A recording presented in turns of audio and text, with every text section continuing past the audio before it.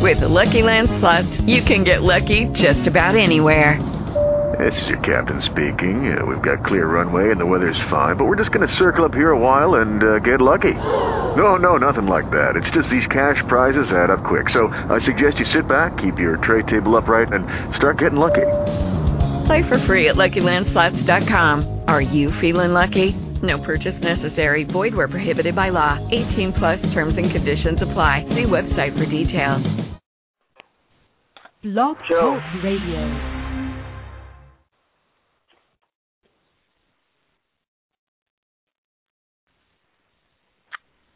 Joe. Hey, Bob. Sorry about that. Looks like we had a little trouble with the theme music, but everyone out there, thank you for joining us once again on your lunch break, and happy Thursday. I'm your host, Joe Parello. I'm here with Bob. Bob just got on the line. Bob, sorry for a little bit of trouble there, but obviously it's a big week. You know what? For the You're causing an early heart attack. Well, I certainly don't mean to do that to you, but how are you doing? No, today?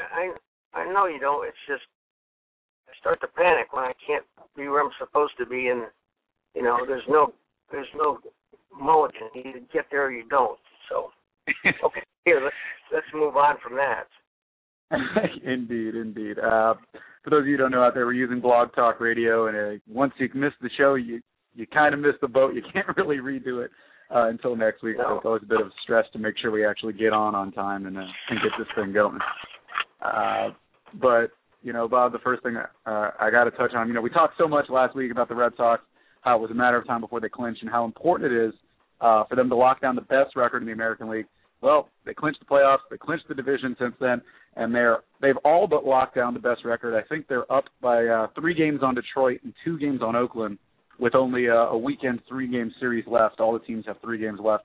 So if they win 2 out of 3, they can clinch, and that's assuming the other 2 teams even win out. But basically, home advantage, you got to believe they're in really good position for that. And how important do you think that is for the Red Sox heading into this postseason? Well, I think it's really important because of who they'll have to play in the first round. It isn't so much home field. I'm not sure that's such a big advantage. I mean, it is, but it's not like a deal breaker. I do think that who they get to play is more important because they're gonna play a team that's already played a series in the wild card, and apparently a lesser team. They're not going to have to face Oakland or the Tigers, which seem to be the pick of the litter this year, along with the Red Sox. Although I think the Red Sox are better than any of those teams. It doesn't mean they're going to win. I just do think they have more talent and better organization.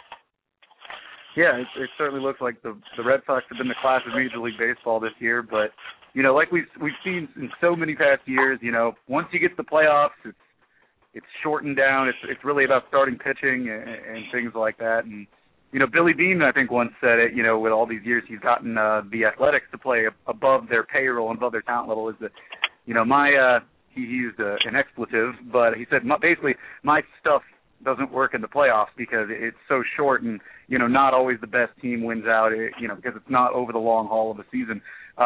With the you don't want to say the Red Sox have gotten a lot of luck this year, but things have seemed to bounce their way more than they haven't. Do you worry that maybe time might be running out on this magical season, or do you think this is a team that we didn't see the talent before the year, but now we're looking at them saying, they're the best team in baseball? Do you think that they could ride this thing out to the World Series?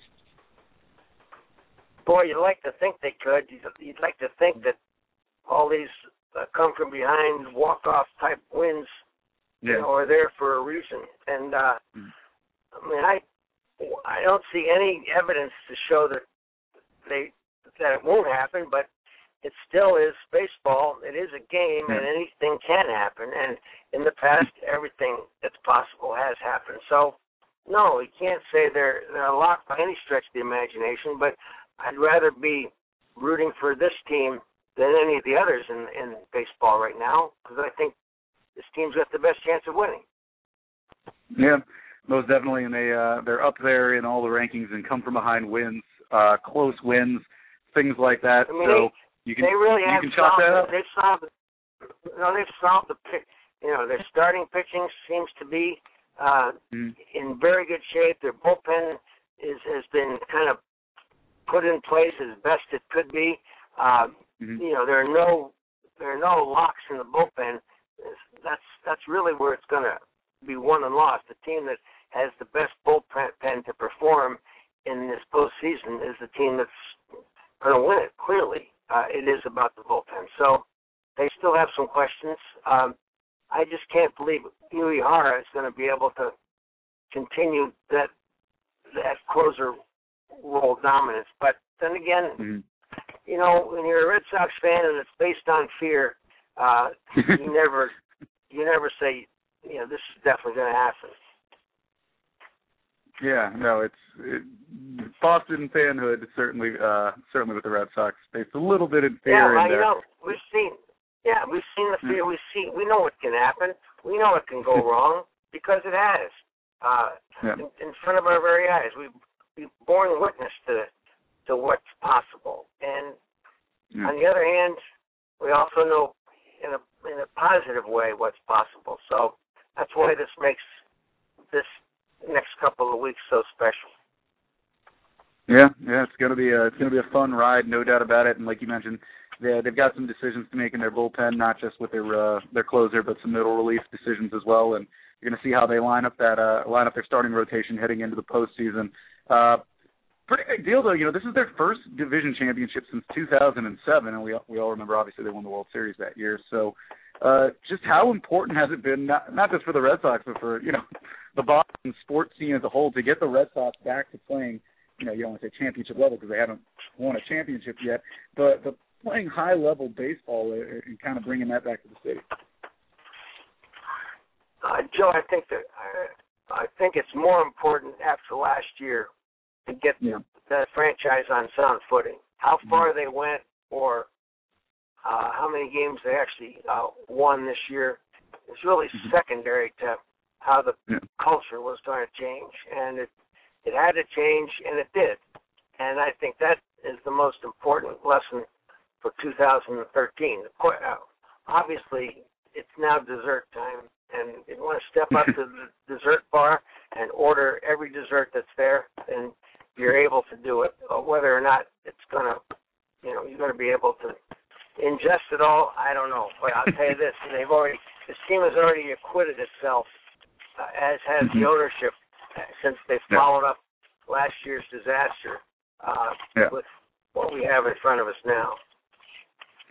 Yeah, and do you think one season? I don't think I can recall it in my years of just following sports around the country, like one year that has totally changed a city's view on the ownership of a team. You know, last year everyone was complaining about the ownership, and now, you know, one season later, you know, to absentee ownership, they're more worried about all their other investments, and obviously, you know, they've got their hands in a lot of things, you know, a lot of the whole Fenway Sports Group and Nesson and everything else. But do you think that this one season, I mean, I feel like it's almost totally absolved the ownership and kind of gotten Boston fans totally back on board with John Henry and company? Well, I don't know that ownership is ever home free. I think they'll always be one step away from sleeping on hot coals. I do think that management, there's a difference between ownership and management. Yeah. And I do think the fact that they got rid of Theo Epstein, and I say that with all due malice, that getting rid of Theo Epstein was a huge part of this rebuilding process.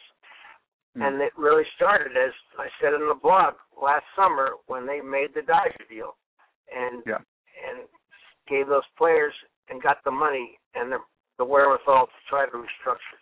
Now, they shopped well, and they did well, and they pieced together everything, and they're still, you know, very high payroll. They're still pretty much where they always were, but it just seems like there are no like superstars that are getting paid exorbitant amounts of money like they had last year. You know, so you know, all those you know, Crawford, Gonzalez, Beckett guys gone. That started it, and you know, that's like going in. They were out, bought the Legos with that, and then they put them together. And this is where the management of the team is going to get and has gotten great credit. Ben Cherington has been given great credit for this turnaround. John Farrell on the field has been given great credit for this turnaround. On the other hand, if players don't play, you're going to lose your job. If you become a fan, you're going to end up sitting with them. So that's kind of, the way the year's gone. It's been one of those years when, it all has worked. And it's and I also would add that the Boston Marathon bombing was a real touch point for this franchise. That doesn't mean I'm not trying to make light of it in any way, shape, or form. I'm just saying there was an emotional opportunity that the Red Sox, as an organization, seized upon because they happened to have been playing at that time. Yeah. No, and like you mentioned in the blog, they kind of got the first public gathering after, the terrible event, and, Neil Diamond came, and they had the long Sweet Caroline and everything like that. Yeah, they did, and that was a huge stepping stone for this franchise and its fans emotionally. Yeah, most definitely. For now, what happens entire, now? I don't have no clue, Joe, as to what's going to happen. I really don't. Lester could get all these guys. Their pitching could go south in a hurry. I mean, Lackey did not look that good 2 nights ago, and Peavy didn't look that good last night. But I mean, do you think Peavy gave up that home run to Helton on purpose? I don't. I do. So. Why? I absolutely do. I think that he grooved it to Helton first time up, let him get his home run on his final day at Coors Field. I'm not going to give it up to him in the 7th or 8th inning. I want to give it up to him in the first, first, I guess it was. And that's that. So, if Helton hadn't hit the ball, but I think Peavy served it up, which was fine with me. I thought he was going to do it at the time, and it's been done before, but last night it was fine with me. I don't know. They'll deny it. Of course they'll all deny it. Yeah. It's, regardless of that or not, they've like we've mentioned before, they've got to line up this starting pitching rotation heading into the postseason. And, you've mentioned a bunch of different guys, and we've already talked about the bullpen a little bit. Which pitcher do you think is the key guy for the Red Sox that they need him to be on track and be on point once the playoffs start? Well, it's a very, very good question. I mean, how can you avoid talking about the starting pitchers? I suppose you're going to have to go to Uehara or any of the other bullpen pitchers, Dempster, Tazawa, or maybe Workman, although I'm not sure Workman's going to be part of the equation, and I'm not sure Dubront is going to make the postseason roster. He's not they don't think of him as a bullpen guy, and there's no room for him to be a starter. First of all, it takes too long, apparently, for him to get warm, so he may not even be on the roster, as strange as that may seem. But they got to keep that stolen base game. But as a pitcher, I suppose, you know what, Dempster is he's like Lowe, and the job that he did in 2004 in relief and setting up the closer Fultz. So I think Dempster's, believe it or not, he could be a key to this whole thing. Honestly, that's kind of out of the blue, but you know what? When they're going to use him and need him is going to be, I think, key times, very key times. I would rather, I don't want to see Tazawa come in and give up home runs, but it's going to be interesting, to tell you the truth. Yeah, it's always important to find that middle relief, too. I left out Breslow. I think. Let me put it on him, okay? Let me say that put it on him. He and Dempster are going to be the two guys. Mm-hmm. Yeah, like we've talked about, everyone talks about the starters and the closers, but you got to get to your closer somehow. So finding some solid middle relief, and usually it's a guy that kind of gets out of a jam, breaks up a run, something like that. And you need that. We always talk about timely hitting. You kind of need that timely pitching in the playoffs when your opponent gets on a little bit of a mini run and has runners on base. In the years that the Red Sox have taken home World Series, they've kind of been able to break up those runs and those kind of momentum swings against them. We get so focused on the Red Sox that we forget that other teams that they're playing also have the same problems. Yeah, that's true too. I feel like all fan bases do that in all sports, where no team's perfect, but you're obviously more familiar with your own team, so you know your own team's problems more than say the Tigers' problems or the Athletics' problem. Yes, yeah. But either way, we'll know a lot more about the Red Sox next week. Obviously, we'll be talking some playoff baseball. It'll be October by next week, so we'll be talking October baseball. First time in a while around here next week. I want to talk the end of September football with the Patriots. And my colleague at Sweet Sports, Jeremy, who joined us a couple weeks ago, said that the Patriots are the most unimpressive 3-0 he's ever seen. I would take a little bit of exception to that because I thought they did a really nice job against Tampa last week and kind of did what you're supposed to do to a bad team and just kind of put them down. But this week they're going to the Georgia Dome. They're facing a pretty good Atlanta team, although Atlanta did just lose to Miami, and we'll get to the Dolphins a little bit in a second. We don't know if Gronkowski's going to play. We don't know if Amendola's going to play. What else is new? We don't know about injuries under Belichick. That's certainly nothing new to people in this area. But I look at this. This is the first real test for New England, and with the way they've played so far, Bob, do you think this is a test that they can pass? I think this is definitely a test that they can pass. It's definitely a test that might reach up and bite them too.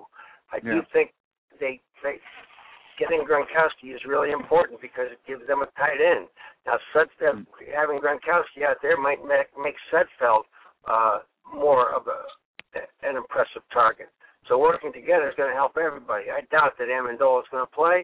I don't understand what's going on there. I don't see how you can have ripped tendons or whatever he has from groin area and still come out there and play. I don't get that.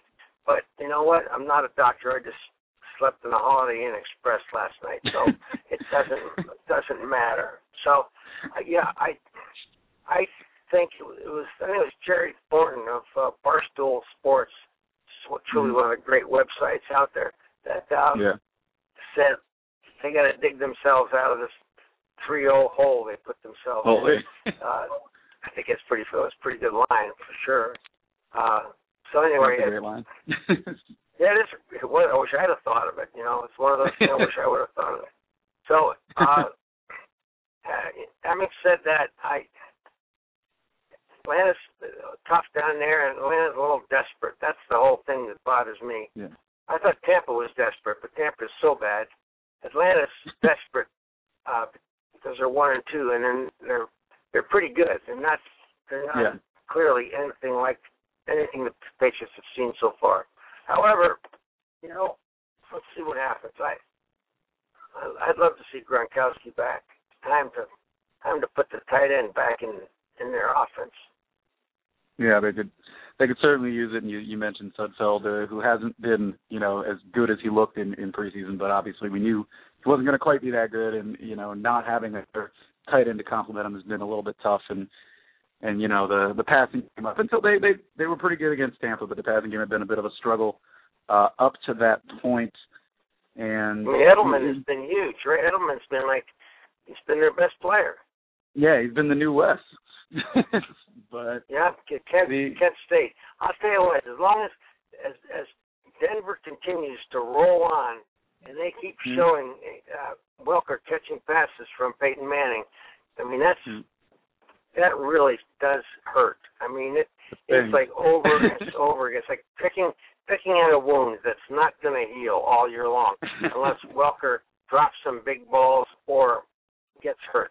Because, and I don't wish that on him at all, either one of them, but it's going to be a wound that will not heal this year if this keeps up. Yeah, and Tom Brady's watching that too, maybe on the replay, and he's a little little bummed. That's why Amendola's got to get in there. I'm telling you, I don't know what they're going to be able to do or how they're going to do it, but I don't know. It sure looks like the trade or whatever it was, money-wise, Welker for Amendola is not going to work out in the Patriots' favor. So, I mean, essentially swapping those guys you brought in Amendola. You knew he was an injury risk. He seems to be mixed up every year. So yeah, you know what? This was part of it. You always think that, yeah, it is part of it. You always think when you get something like that, it was in the past, that it's just not going to happen here. But guess what? It did. And it probably will continue. Yeah. Right. Yeah, it's a little unfortunate, but you know what kind of jumped out to me about all this, and everyone having a different line about least impressive 3-0 start, digging themselves out of a 3-0 hole, all this stuff. You know, they can't throw, they got a receiver, they can't get healthy, all this stuff. They're 3-0. I mean, how much does that tell you that, you know, when the Red Sox started this season out well, and we know how long a baseball season can be, but they started out the season so well, people were a little bit tentative, but were genuinely excited about the Red Sox. Now you got the Patriots, who have, because the Red Sox hadn't been good lately. You got the Patriots who've been dominant for the last 12 years, dozen years, and they're 3-0 and people are down on them. How much does that tell you kind of where the psyche of Boston sports fans are right now? It is about being spoiled. You know, it is about part of it's not so much. Well, part of it's just plain frustration, knowing that Brady years are closing down, and so are the Belichick years. And you know, that's just frustration because you now know it's like, you know, do or die. This is the time you got to make hay, or it's all going to go bad out in the field. Yeah, there is a definite thought that they gotta, you know, if they're going to win another one, it's got to be in the next couple of years because, you know, Brady he isn't going to play forever. And I don't know what your thoughts on it, but do you think Belichick will keep coaching beyond Brady? I have no idea. And the question is, will Brady keep playing beyond Belichick? I don't know. I don't think they've figured out their exit strategy just yet. Yeah, well, it's going to be interesting, but I cannot picture one without the other right now. It's just a little wild to me. It is difficult, but it's, you know, it's an interesting concept, but I don't think most people want to think about it. You know, they want to just have this team play up to their fan expectations, and that's pretty high as long as they have both of them there. Yeah, very, very high expectations with Brady and Belichick together. That's all we got time for this week, Bob, unless you've got anything to add at the last second. No, I appreciate talking to you. This is always good, and look forward to next week. Most definitely, Bob. Thank you so much for joining us. Yeah. And go ahead. All right, next week we'll know a lot better than who the Red Sox are going to play a week from tomorrow, and where the Patriots are. So there we go. Yeah, most definitely. We'll learn a lot in the next week. Thank you, everybody, for listening. I definitely want Cleveland in here. Definitely. Well, I'm pulling for Cleveland as well, but I'm pulling for a Red Sox Pirates World Series. So we'll see how it all works out. You can't hate that. No, you can't hate that, right? Yeah, hate that. Okay, man. All right, Bob. I'll talk to you later, and thank you, everybody, for listening in at home and joining us for Catching Up with Bob Lobel. We'll be back next week. We'll know more about the Patriots. October baseball in Boston. Have a great weekend, everybody.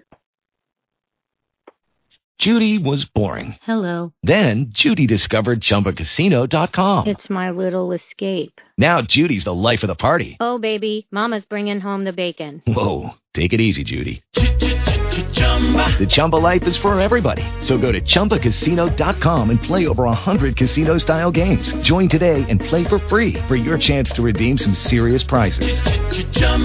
ChumbaCasino.com. No purchase necessary. Void where prohibited by law. 18 plus terms and conditions apply. See website for details. Join us today during the Jeep Celebration event. Right now, get 20% below MSRP for an average of $15,178 under MSRP on the purchase of a 2023 Jeep Grand Cherokee Overland 4xE or Summit 4xE. Not compatible with lease offers or with any other consumer incentive offers. $15,178 average based on 20% below average MSRP from all 2023 Grand Cherokee Overland 4xE and Summit 4xE models in dealer stock. Residency restrictions apply. Take retail delivery from dealer stock by 4/1. Jeep is a registered trademark.